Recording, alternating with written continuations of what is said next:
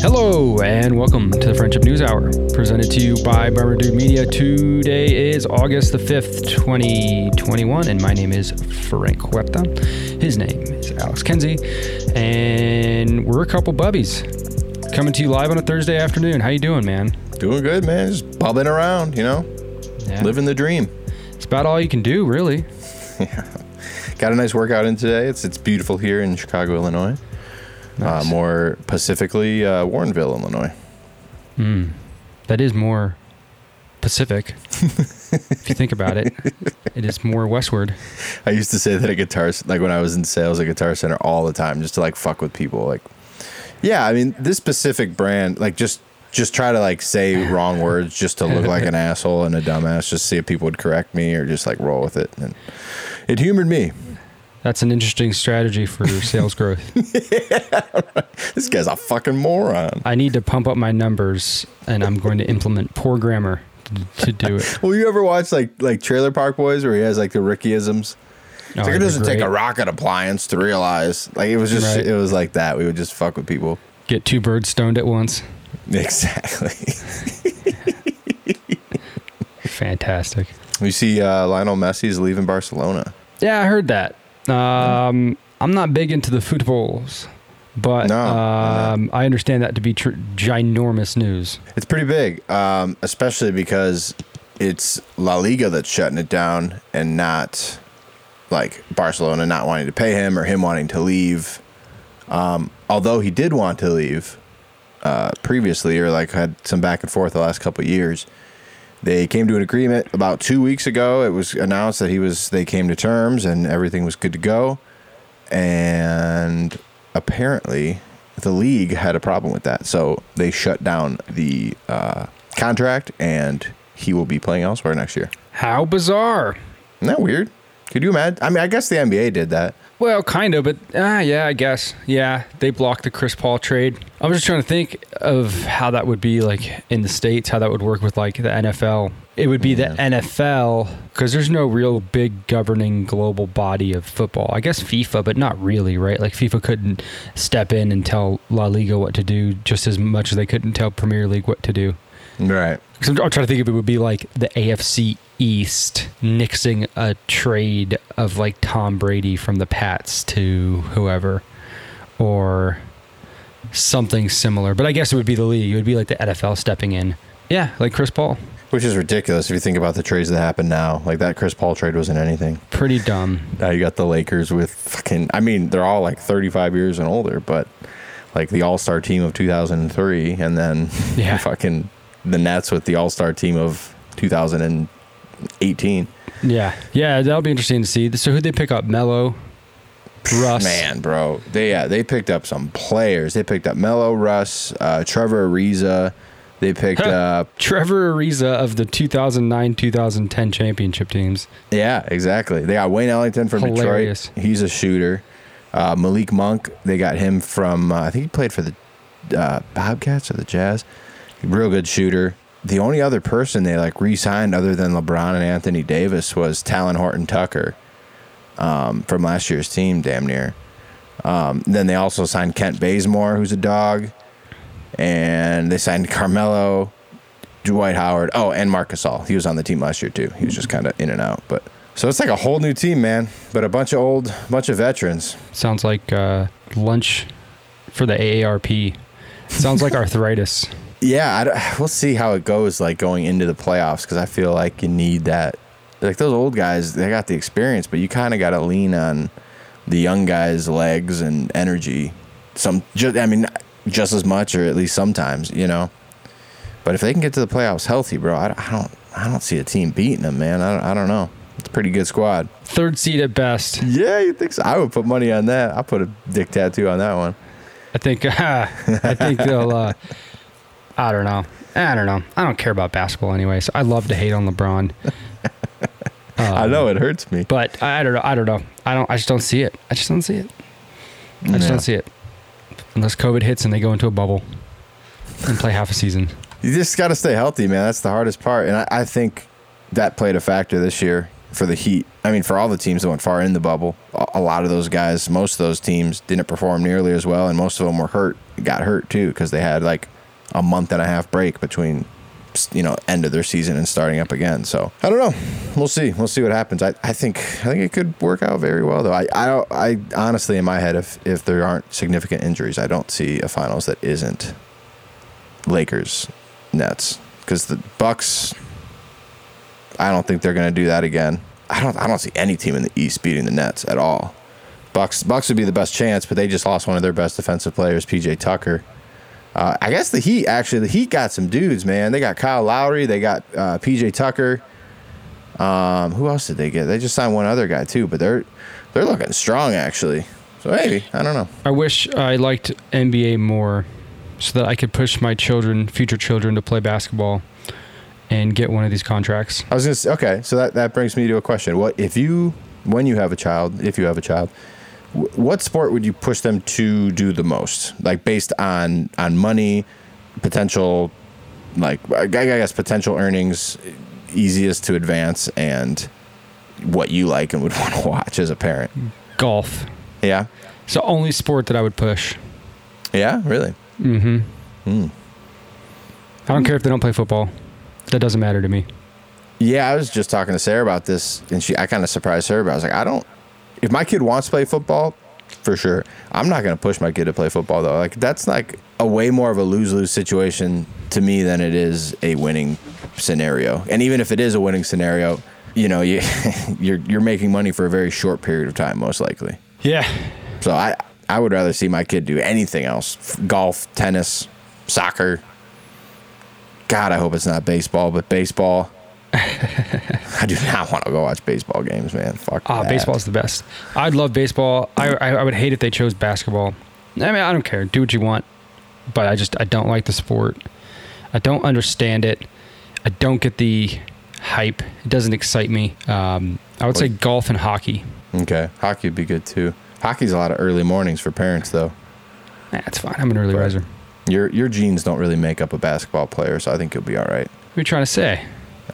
Name me more than 2 good Mexican or Italian basketball players. Danilo Gallinari. Yeah, there is one, yes. I don't know. I don't even know if there are any Mexican NBA players. I'm sure there are, but yeah, it's not in your makeup. Baseball, for sure. You'd be good with baseball. And honestly, probably soccer. You'd be great at soccer. Your kid would probably be awesome. Yeah, see, that's another sport, like, I wouldn't mind them at all playing. And I don't hate soccer at all.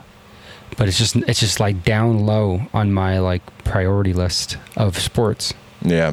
It's just not in me to love the football, but whatever you want. It's funny that I said that about football because like I was sitting here. What was I watching? I don't know. Oh, I was watching like from like 2008, some Oklahoma players in a locker room, and they were all like doing the same beat on the benches, and one player was freestyling, and he was killing it, and I was just like, "Fuck, man, I miss the locker room so much." Yeah. It's so great. I don't know. I played a lot of sports. There's really no other experience like a football locker room, man. Yeah, dude, I totally agree. And just kind of piggybacking off that, like if there's one thing I want my kid to do, like golf, tennis would be awesome. But like I think team sports are really important for like a developing child, like to like learn how to work and work hard with others and have fun with others and like just be in a group setting instead of like by yourself and kind of a weirdo. Like I could see how golfing could make a Patrick Reed really easily, just like a whiny little bitch. I was talking to a buddy of mine, and we were talking about the Open, the British Open, and it was, it would have been Saturday. So it would have been after the third round. Colin Morikawa was leading, right? Sure. And I'm talking to my buddy, and he's like, I don't think Morikawa's got it. And I was like, I don't know. He's a good golfer. He's like, you know what? Something about that guy he's a great golfer. He's good, but I don't respect him. And I go, yeah. I was like, you know what? I look at him and I'm like, this guy, he's never done an Oklahoma drill in his life. And I know it. You know what I mean? Like there's some people you look at and you're like, yeah, you've never done that drill, and it shows, and it's fine. The best drill, but probably the number one leading drill for brain injuries in our country, man. That drill is just like run, hit them. Yeah. You're 4 feet away from each other. When I die, please examine my brain. I'm very curious to see. When we grew up playing football, I didn't start playing until I was in 9th grade. And when I got into football, I played football with a bunch of kids from Tijuana. Nice. Right? They were in my school. And those motherfuckers told me straight up, lead with this. Really? Oh, yeah. Those guys were some killers, bro. They grew up playing the game on dirt lots. Like, these guys didn't give a fuck. Yeah. Right? So I got a crash course into football. You know, you couldn't be a bitch at all. You know, I remember the first time doing an Oklahoma drill. They called it the Crusader...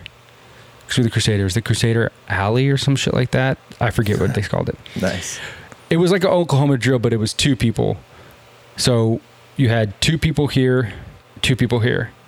Snap, they would go like out like this and then up like that, right? Oh, okay. They would go out, cut, and then go in and hit, right? And they were just trying to get us used to contact. And I remember the first time doing that, I'm like, all right, well, let's see how this goes. Boom, flat on my ass. Just got creamed, and I was like, oh my God, what did I get myself into?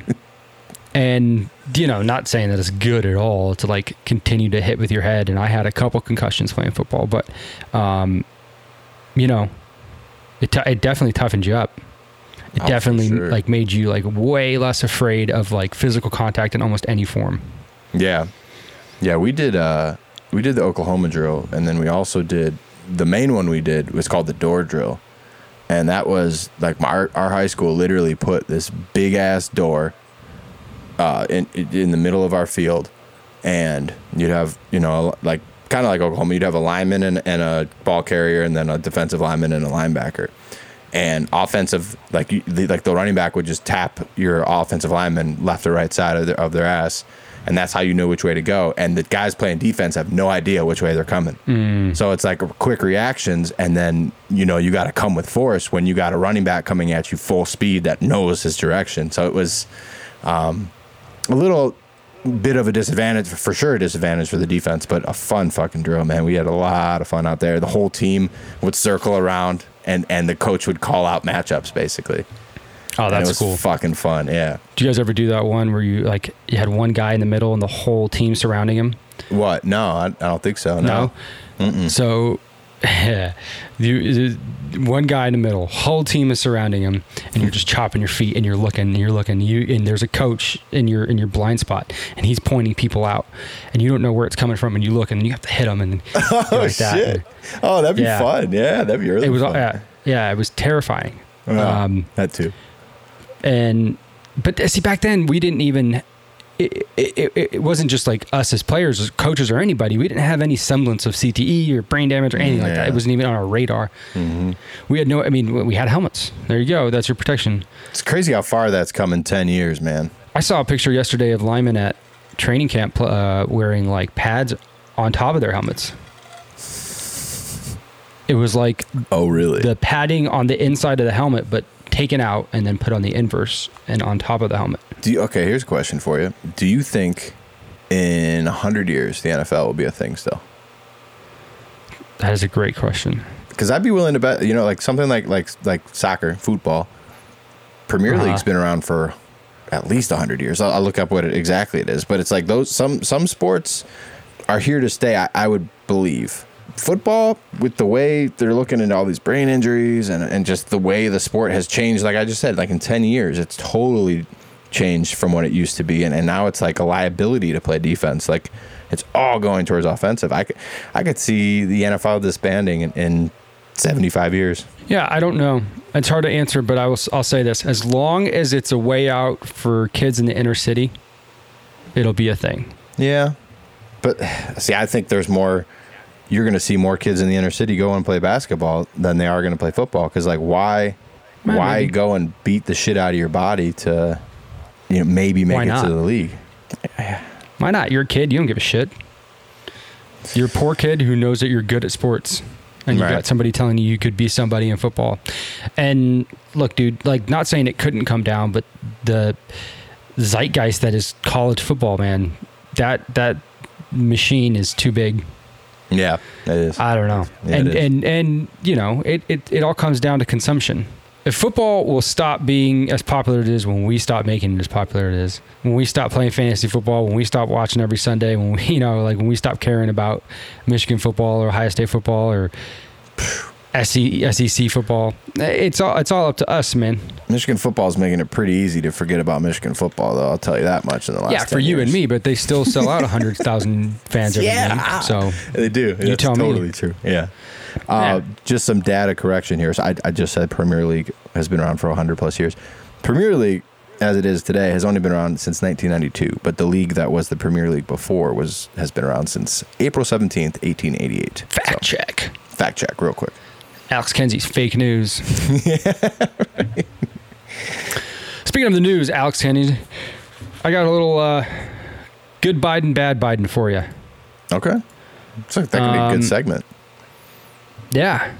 It would have been great when Trump was in office. Mm-hmm. It is a good segment, I think. And, you know, he doesn't do a lot of things where we can sit here and, you know, completely tear him down and cry foul. But what he did yesterday or 2 days ago, while we were recording our last show, he reissued a nationwide eviction moratorium. And this is after his own White House had basically come out and admitted, like, hey, this isn't going to stand up legally. So basically, he did something 100% unconstitutional and then admitted it. He did it in the name of keeping people in their homes and not evicting people who can't afford their rent, right? Mm-hmm. Because there was an eviction moratorium that was going to end on Tuesday. And with that moratorium would allow landlords to cut off their renters who have been paying rent. Now, with this moratorium, you could be fined up to like $100,000 for evicting somebody. So it's ridiculous, right? Here's my issue with this. It's like I can equate it to when you're dealing with a bad umpire in baseball, right? If you're going to start calling strikes low out of the strike zone, you have to be consistent about it. If that's going to be your strike zone, fine, but be consistent about it. In this sense, if somebody's going to do something unconstitutional, like the president of the United States, we should be pretty outraged about that, regardless of the justification for it, right? And if this was on the other foot and Trump was in office, we would be living. When I say we, I mean the media, the people who are the loudest in the echo chambers in which we reside. And we've heard a peep about it. Why? Because you can justify it by being right or good or whatever. Not saying this doesn't help people. It definitely does. But it is 100% constitutional. Joe Biden himself says the bulk of the constitutional scholarship says it is not likely to pass constitutional muster. He's literally doing something against the law, admitting to it, and doing it so that he can buy time for Congress to, God forbid, do their jobs, for the lawmakers to, God forbid, make laws, which is something I don't know that we should even encourage them to do, but it is up to them, right? The reason that Joe Biden the White House got involved in this in the first place is because the CDC was the one that was continuing extensions on this moratorium. The Supreme Court ruled that the CDC's extensions on the moratorium were unconstitutional and they would not allow them to extend it again. That's how we got to this Tuesday where the moratorium was going to end. And because that moratorium was going to end, Joe Biden said, we're going to extend it. The federal branch of the government is going to extend it. The only people who have the right to do that is the legislatures, is the lawmakers, is Congress and the Senate. And they haven't done it. Shocker. They haven't done it. So here we have the sitting president doing something 100% unconstitutional and crickets, whispers. So question, a president cannot suggest a bill or put forward, make it a policy? I mean, he could come out and say, we need to do this, right? Mm-hmm. We need to end this moratorium. And the louder he shouts, the more pressure the people in Congress are going to have to introduce a bill, but the only people that can introduce laws are the Congress. And then he's who would sign that into law. The law is introduced in the House of Representatives. If it passes the House, it then goes to the Senate. It has to pass the Senate. Then when it hits the Senate, it has to go to the president, and the president can veto it, or they can sign it into law. Okay. Yeah, I'm just thinking like when presidents, my first 100 days in office, and they announce all their plans. But that's what you're saying is it's just them trying to put the pressure on the Senate or whoever to get their agenda. He's trying to buy time. He's just trying to buy time so that they could write the legislation to do whatever. But there's no plan in place. Nobody knows what they're going to do because for over a year, we've just supported people who, quote unquote, can't pay the rent. I'm sure there's people who can't pay the rent, but it's not that far of a stretch to say that we have just been supporting people who don't want to pay rent. And now that this is going to be, and like, it's like, can we sit here and reasonably opine that because this extension is going to be in place, that's going to help anybody, that people are going to start being responsible and making decisions to prepare for when this goes away? So it's either this goes away after this extension, which who knows how long it'll last, weeks, maybe months, who knows? We don't even know. What is the legislation going to look like? A permanent extension? Or how are we going to bridge this gap? And, not to get too deep into the weeds here, but that is the core issue of entitlements, why people are not fond of entitlements. It's not because they don't want to help people in need. It's because there's no such thing as a temporary entitlement ever. And furthermore, once you put an entitlement into place, like whatever, I think the latest example would be Obamacare, right? That's more or less an entitlement. That's never going to go away. Because then how do you argue with somebody trying to take something away from you that the federal government has already given to you, right? How do you, I think the last president to successfully do that was Clinton when I think he scaled back welfare just a little bit. I might be wrong on that, but I don't think I am. But like, you could see how that could be one of the most difficult things to do. We have this thing, right? You want to scale it back or take it away for reasonable, rational reasons. And the only way that it's going to be spun on the other end is that you don't care about the people that you're trying to take that away from. And for, like in this example, the reason that there was action taken by the Biden administration is because there was intense pressure by progressive groups to do something about this, because it would have resulted in a very chaotic and dramatic outturn of people getting evicted from their homes. But I mean, shit, that unfortunately that kind of thing might be necessary every now and then if we're going to continue to play by the rules that we have been, where you pay your fucking rent. I mean, those have been the rules, right? Well, yeah, and you work a job to pay your rent, like, and that's not even a factor now. Like, it's what I said in the last episode. It's like I don't understand how people are still not able to pay their rent, because you're getting more money than you did on unemployment. So it's like, if you're getting unemployment, you can pay the rent. You just don't want to spend your unemployment on that, apparently. You want to spend it on whatever else. Like, that makes no sense to me. Like, go out and get a job.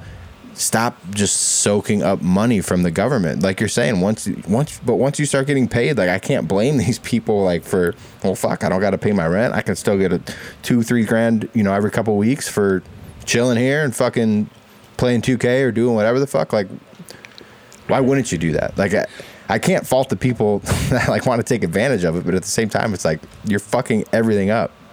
But it's the government's fault. It's not their fault per se. They're just taking advantage of it. Yeah, I guess, right? It kind of is the government's fault, but also, like, culturally, we don't have a big, strong culture that says that we need to start saving money or that we need to be fiscally responsible. It's all about, do you, YOLO. Fucking, you want to be happy, go do your thing, right? Like, that's what it is. For better or worse, whatever, we have a lot of fun, but at the end of the day, if that is what we're going to do, we can't look at something like this and then get pissed off that that we're not able to make it happen, you know? And all that tells me is that we are no longer the self-governing experiment that we set out to be. If we're not going to take the responsibility of freedom and act like we want to take the responsibility of freedom, then yeah, we're just going to give up things to the government who want to buy our votes. And in this way, if you're the president that is allowed to say, I'm not going to allow you to be evicted from your home, then, you know, you've been saved by the government, by the president. And, you know, something's got to give here. And to me, I don't think there's any good at straddling the fence. Stop pretending like you want to be something that you're not. If you want to have the government take care of everything, then, you know, be forthright about it. Say it. Mm-hmm. Be upfront with the people about it, you know, and let us know that's the direction you're going, and don't pretend like you want to be the land of the free and the home of the brave and then go around and do shit like this. It makes no sense, and it's very frustrating to the people out there who may be naive in thinking that we are still this country that is a meritocracy, that one that is based on freedom and hard work and personal responsibility, because that is not what we're about right now. Certainly not. And I think this is the latest example of that. It's proof positive. Yeah. I think we're in like a standoff of sorts, or like a traffic jam, because you have a pandering government right now and a lazy people. And it's like, to me, the only thing I can think of that could get us out of this rut and stop all this unemployment, stop people saying that they can't pay their rent, is for the corporations and the people that have benefited the most from capitalism over the past 100 whatever years. Step up and start paying more so people are incentivized to go and work, because otherwise they're not going to get off unemployment. People are still going to keep whining and bitching that they can't pay their rent, even though they're making more on unemployment than they did before working wherever. The only way that I can see that this problem can be solves itself, whatever, is if people are incentivized to go back to work, instead of saying, fuck that, I can stay home and make the same or more chilling.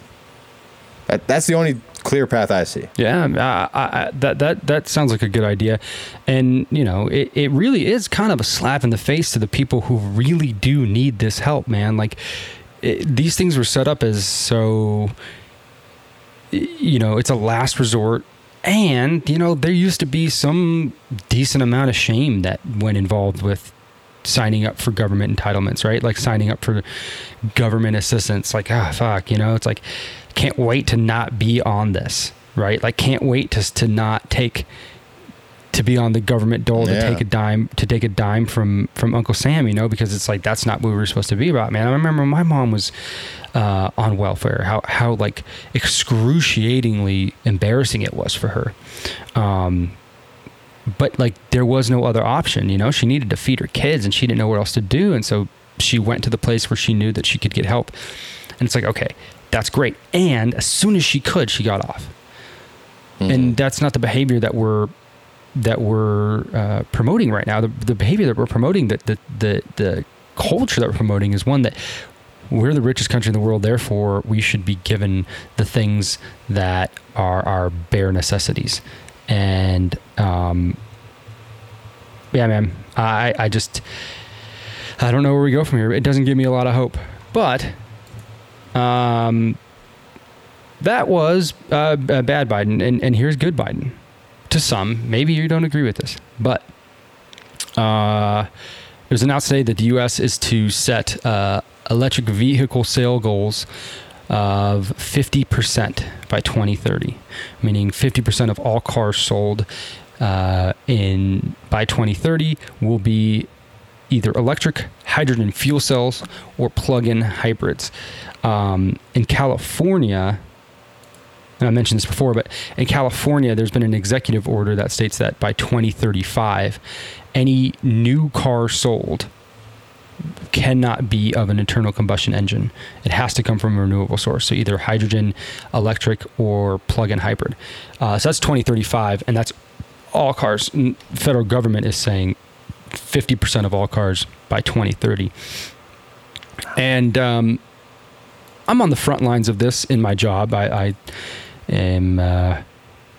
head up a renewables division for my company, and I sell the equipment for renewable vehicles, mainly electric vehicle chargers, but I dabble in hydrogen and plug-in hybrids to some extent.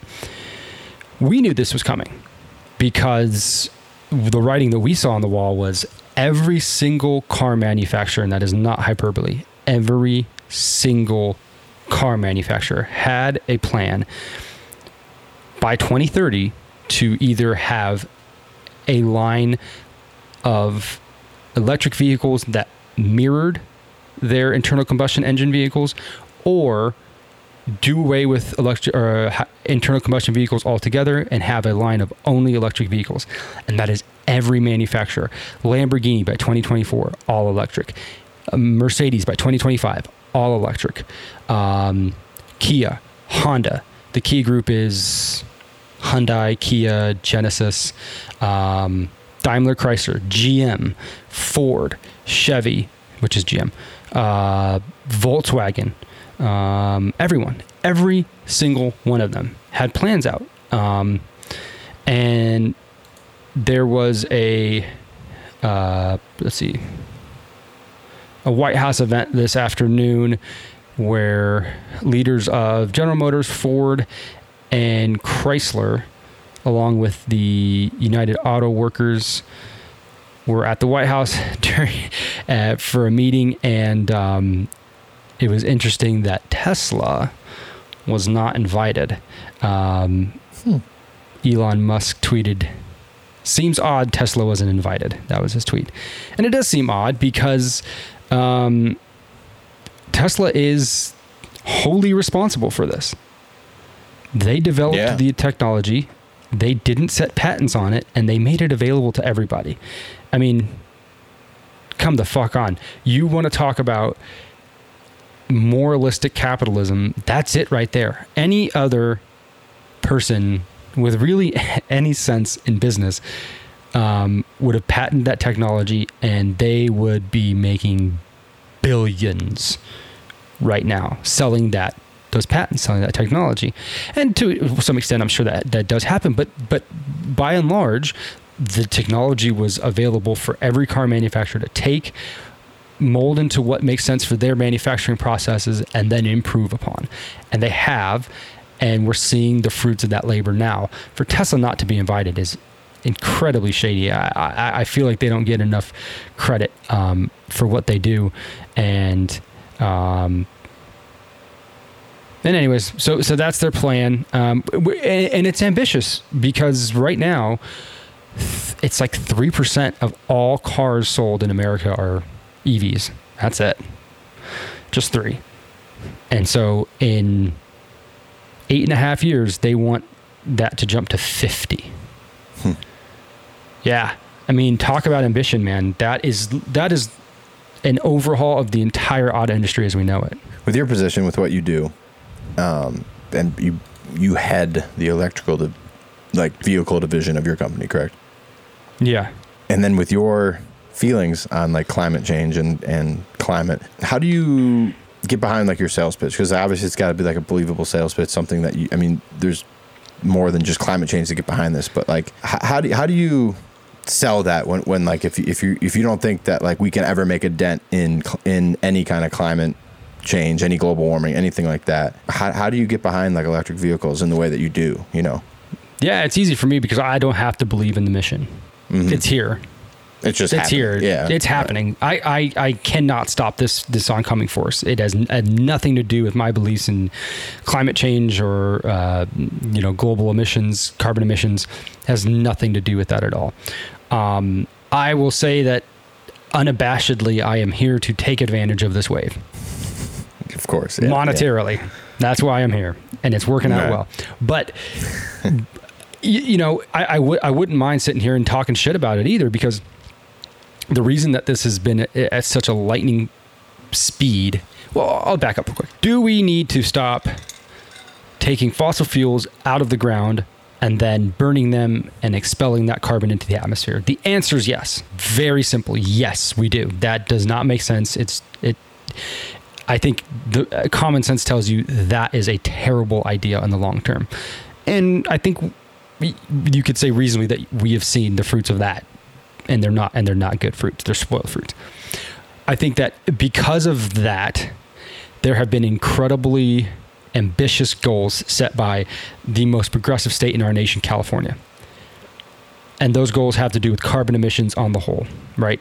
I think it's like 50% of carbon emission levels from the 1991 or 92 or 90 baseline. So they're taking whatever our carbon emissions were in like 1990 as the baseline. And then like by like 2025, those emissions need to be reduced by like half. And then by 2030, it's like 80%, right? Crazy ambitious goals. How do we get there? Vehicles are the number one. And there's farming and there's other things, but vehicles by and large are the number one industry that needs to change. So what is the most viable option going forward? If we had the technology and we had the supply, hydrogen is the most viable source of renewable energy going forward. And hydrogen vehicles are just electric vehicles. That's all they are. But the hydrogen fuel cell, when it reacts, creates energy. That energy gets sent to the battery, and that's what charges the battery. So you don't have to plug it in. You fill it up with hydrogen. The hydrogen reacts, charges the battery, and the only emission is water, right? Tremendous idea. It works well. California has 50 some odd hydrogen fueling stations all up and down the state. And it's basically the only market in the United States where hydrogen is a viable source of fuel for passenger vehicles. It takes about $5 million to build a hydrogen fuel station. It's incredibly expensive. Wow. It's super highly engineered. And the supply of hydrogen not only is throttled, is choked, but it comes from refining oil. More or less, it comes from refining oil. So you have your challenges there. Then you look at electric vehicles. Electric vehicles, because we have the battery technology, are the fastest way to reach those carbon emission goals in the time that we want to meet them. So you set up a bunch of charging stations all up and down the state, all over the country. You put the cart before the horse. Buying behavior dictates that when you put a electric vehicle charger in an area where people frequent, like their apartment or their place of business, they are way, way, way more likely to purchase an electric vehicle. And electric vehicles are fun and cool. So that is the way that they're going. And it presents an entire world of challenges when it comes to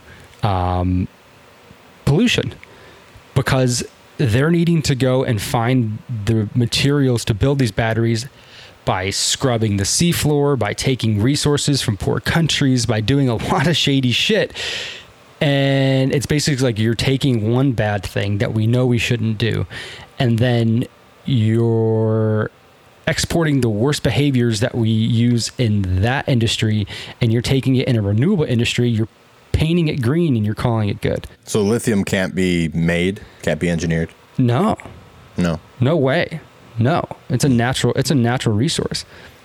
And there is a theory out there that the goals of our nation and other nations when it comes to electric vehicles can't be met because of the finite resources and the finite characteristics of the batteries that we use in these vehicles, and what the materials that we use in the chargers themselves.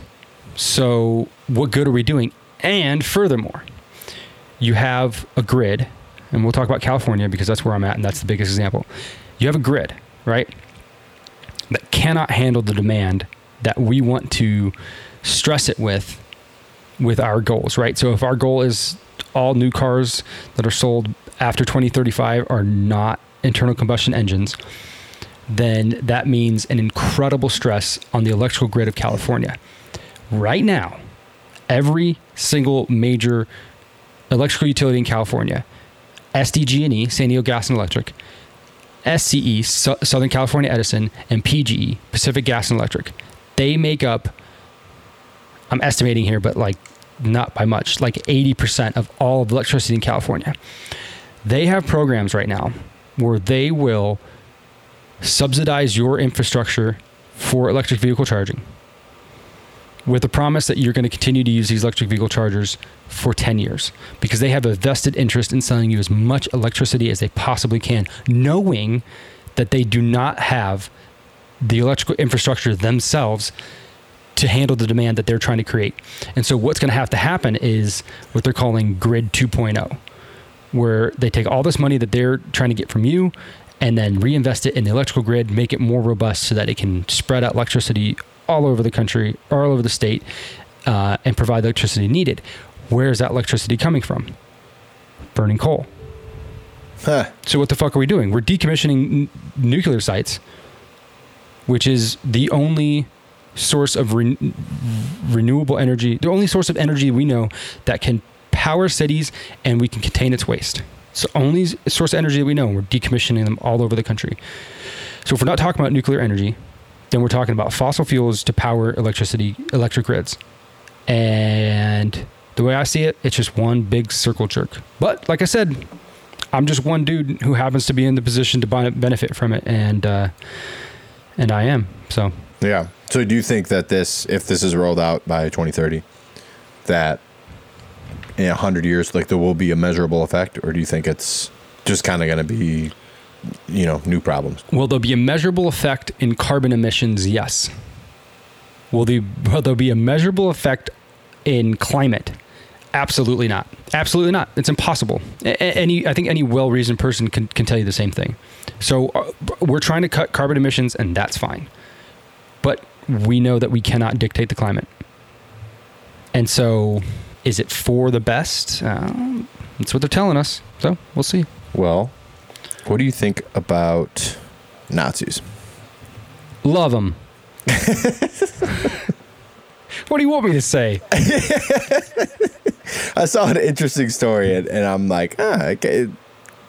I'm going to tell you the story first and just I want to get your feedback on it. A 100-year-old alleged ex-Nazi is going to be standing trial in October after German prosecutors charged him for playing a role in nearly 3,500 deaths at a concentration camp north of Berlin.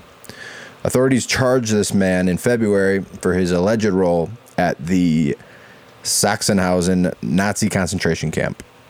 And he remains unidentified due to country's privacy laws, basically. The Sachsenhausen Nazi concentration camp was nearly 20 miles north of the country's capital, where tens of thousands of Jews are estimated to have been victims, to have been murdered, according to the United States Holocaust Memorial Museum.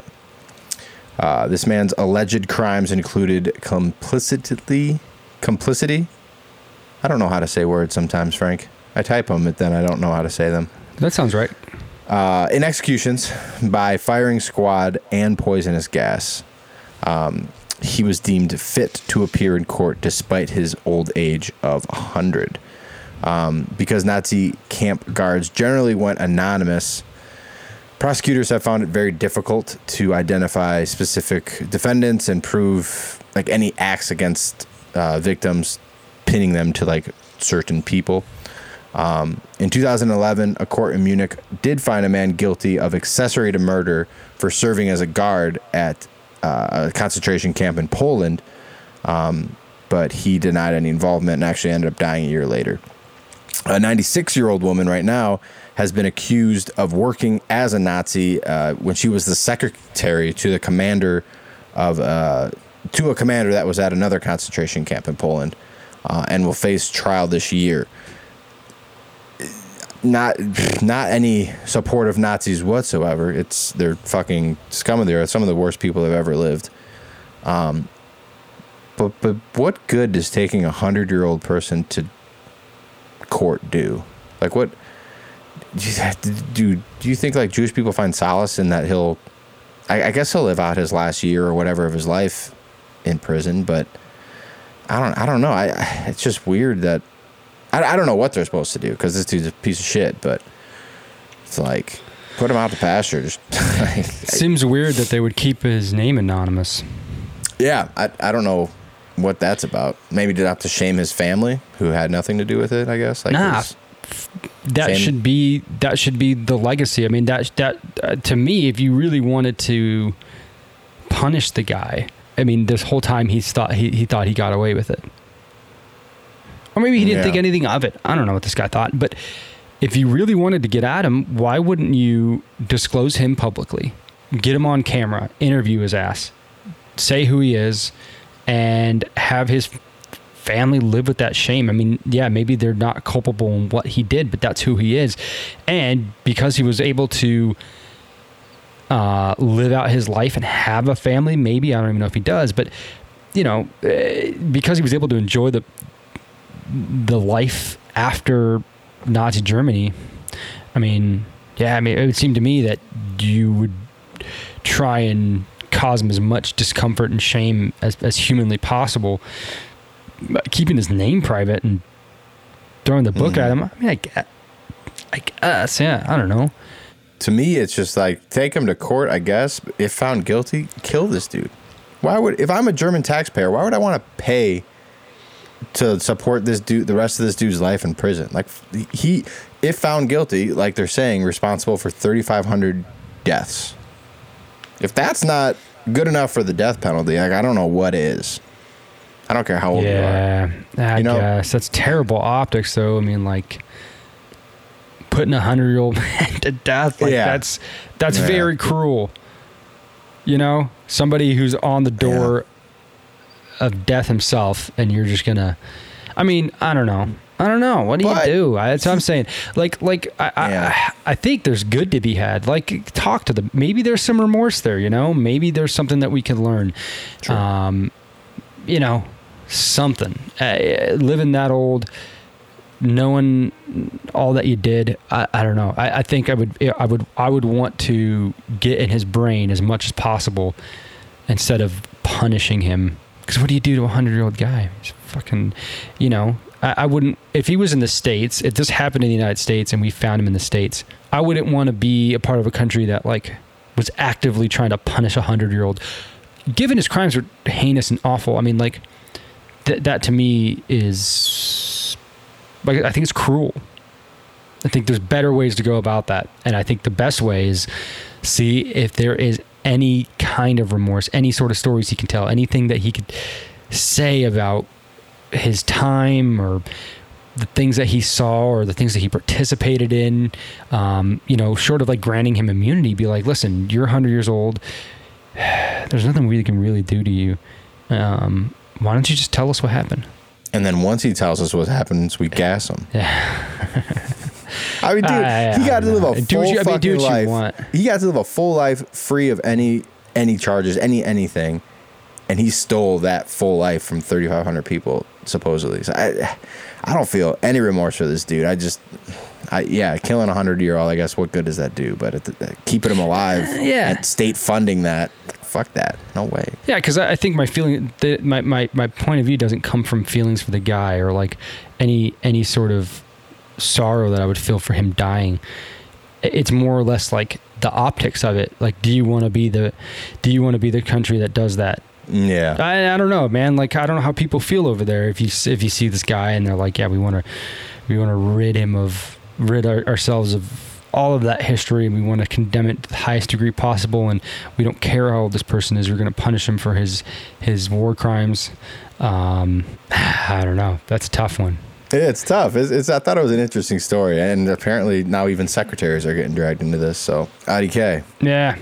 But yeah, and then I just had one other quick hitter. I just thought this was really cool. News out of Colorado, specifically Pueblo County, which is south of Denver, about an hour or so. They unveiled more than $2 million in marijuana sales tax scholarships, basically, that are going to be distributed to local schools and organizations for the upcoming fall semesters. Oh, neat. Yeah, it's pretty friggin' awesome.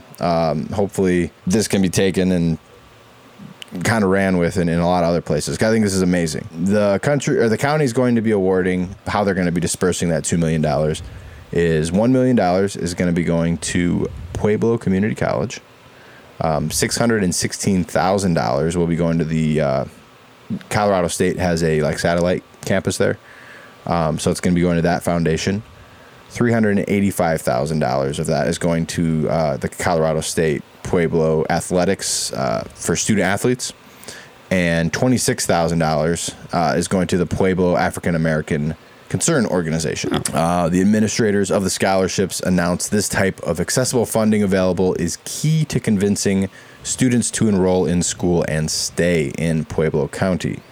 The scholarship program was first approved by voters in 2015 and has since grown and now stands at a full phase 5% tax on all marijuana purchases that go back to their community. This is just in Pueblo County. When the scholarship program was created, it was initially for Pueblo County high school graduates who plan to go to a Pueblo school. But in 2019, the Board of Pueblo County Commissioners expanded the eligibility to include all Pueblo County residents with a GED who plan to attend some form of higher education in the United States. I personally reached out to the Pueblo County for comment and for free marijuana, but they have not got back to me yet. So I'm hoping for the latter. I don't really care what they have to say. But pretty cool. I'd love to see this rolled out everywhere. I think it's not only a great drug, great plant, a great thing in a lot of different ways, but now to see it go into our education system and make a difference there as well, I'm all for it. Yeah. No, I'm glad to see the tax dollars go into something good, something righteous. Maybe that's a good word. Yeah. You know, a righteous cause, the children. The only thing I would worry about is like if these schools know that they're getting money from these tax dollars, I would hate for it to be like kids equating like weed equals good. Therefore, weed equals me being able to do it and no consequences because we're wholesale saying it's good. I'm the last person to ever talk down on marijuana, but I would say that a developing brain benefits zero. There's a negative effect on a developing brain when using drugs, and marijuana is included in that. And so like that's the only thing. It's like great that these taxes are going to the schools. Hopefully it's making a difference in a positive way. But like I said, I would hate for the message to be like, oh, weed is bringing in a ton of money and it's helping fund our schools. So it's legal and it's helping fund our schools. So it's got to be a really good thing.